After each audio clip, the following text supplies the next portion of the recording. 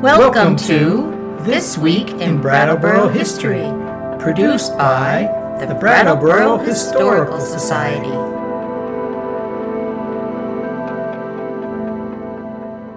It used to be that we got around with vehicles powered by horses and oxen. These animals pulled carriages, carts, and wagons to transport people and goods from place to place. In those days, it was important to have water available for the animals, so public watering troughs were established around town.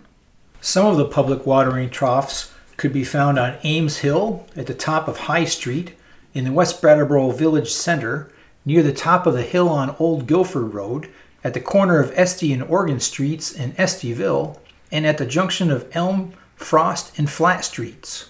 The most elaborate local watering trough is the famous Wells Drinking Fountain at the top of Main Street. Wells Fountain was designed by the architect William Rutherford Mead and funded by William Henry Wells, both Brattleboro natives who went on to become very successful in their fields of architecture and investment.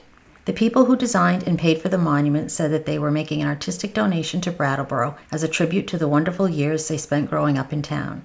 The fountain was dedicated on October 11, 1890. A less well-known watering trough that still exists can be found near the top of Ames Hill, just before the Marlboro town line, on the south side of the road. The inscription above the granite and fieldstone drinking trough says, Barna A. Clark, a true friend and a good man, 1896. Like many local businessmen, Barna Clark owned a summer home just over the town line in Marlboro at the top of Ames Hill. Mrs. Hattie Barrows, a neighbor of Clark's, led a fundraising campaign to establish the prominent watering trough in his memory. Barna Clark was born in Westminster West in 1835. He is one of 5 children born into a farming family. When he was 15 years old, he decided to move to Brattleboro and to work in a drug and hardware business in what is now called the Granite Block on Main Street. He remained a clerk there for 12 years and learned the business. When 27 years old, he entered into a partnership with Henry Willard and then opened a drugstore in the Blake Building, presently the location of People's United Bank. After 11 years, the business was dissolved and Barna bought a hardware store of his own, which he ran quite successfully for the next 19 years. The vast majority of those years was spent in the Crosby Block. In 1893, he retired from the hardware business and became involved in the lumber trade. Barna Clark served in various Brattleboro town offices, including selectman, bailiff, town grand juror, and overseer of the poor. He was a deacon of the Center Congregational Church and an honorary member of the Women's Christian Temperance Association. At the time of his death, he left a wife, Helen, and a son, Dr. William Bullock Clark. Clark died under mysterious circumstances in 1895 after having just left his Marlboro home and while heading back to town on Ames Hill. In the front page story of Barna Clark's death, it is said, his was an all-round, healthy, hopeful nature with a singular and abounding cheerfulness and a rare delicacy of perception and feeling in any time of need or trial. It meant much that we all knew him as Barna, his mother's pet name, which he never outgrew in the thought and speech of his friends.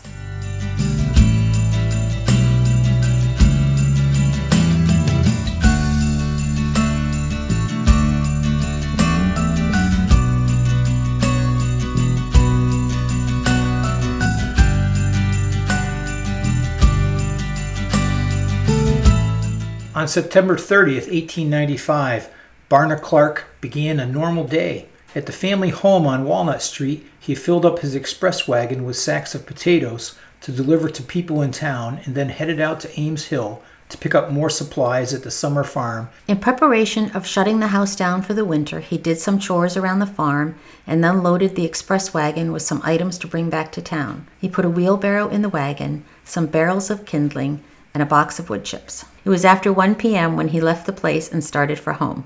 At 4:30 p.m., his body was discovered on the Ames Hill Road near a watering trough.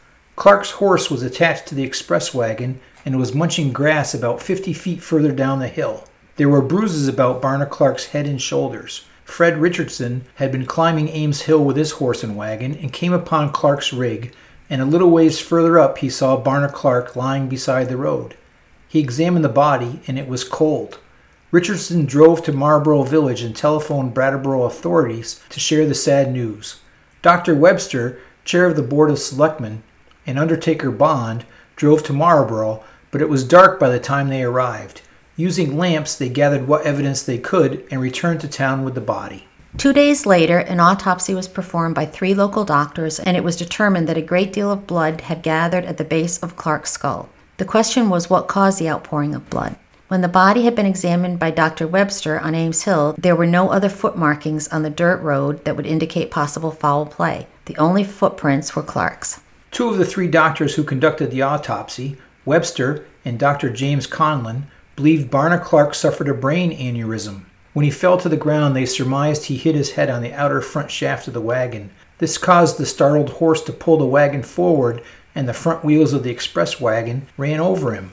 The other doctor, Benjamin Ketchum, believes Clark had been getting a drink at the watering trough himself. There was a cup found near the body, and Clark's horse then began to get restless. Clark scrambled to catch the horse before it bolted. He slipped and fell, and the wagon ran over him. A reason why knowing the cause of death was important was because Barna Clark had been well insured. He had a total of about $26,000 in accidental death policies and $10,000 in life insurance. 2 of the 3 autopsy doctors had believed Clark died from natural causes, so that was what was placed on the death certificate. However, the life insurance company holding the $10,000 policy refused to pay, arguing it was an accidental death, and the case went to court. It was a complex case and was not settled by a jury trial until almost a year after Barna Clark's death. The local paper, the Vermont Phoenix, had done its own investigation and determined that Clark most likely died of an accident at the water trough. They published their results in the paper and sided with Dr. Benjamin Ketchum, who had the minority opinion in the autopsy. Outside experts, like the dean of the Johns Hopkins University Medical Faculty, were brought into the trial to testify that the blood evidence was caused by an accident. However, the Windham County Court jury sided against the insurance company and awarded Helen Clark $10,335, covering the face of the policy with accrued interest. A month earlier, on August 21, 1896, the monument in memory of Barna Clark had been erected near the spot where his body was found. It replaced the watering trough he had stopped at with his horse and wagon 11 months earlier. The granite and fieldstone watering trough is still there on the south side of Ames Hill Road, and people can stop by to enjoy the fresh spring water. It was financed by friends and neighbors of Barna Clark and dedicated to a true friend and a good man 125 years ago. Please join us next week for another story from our community's past.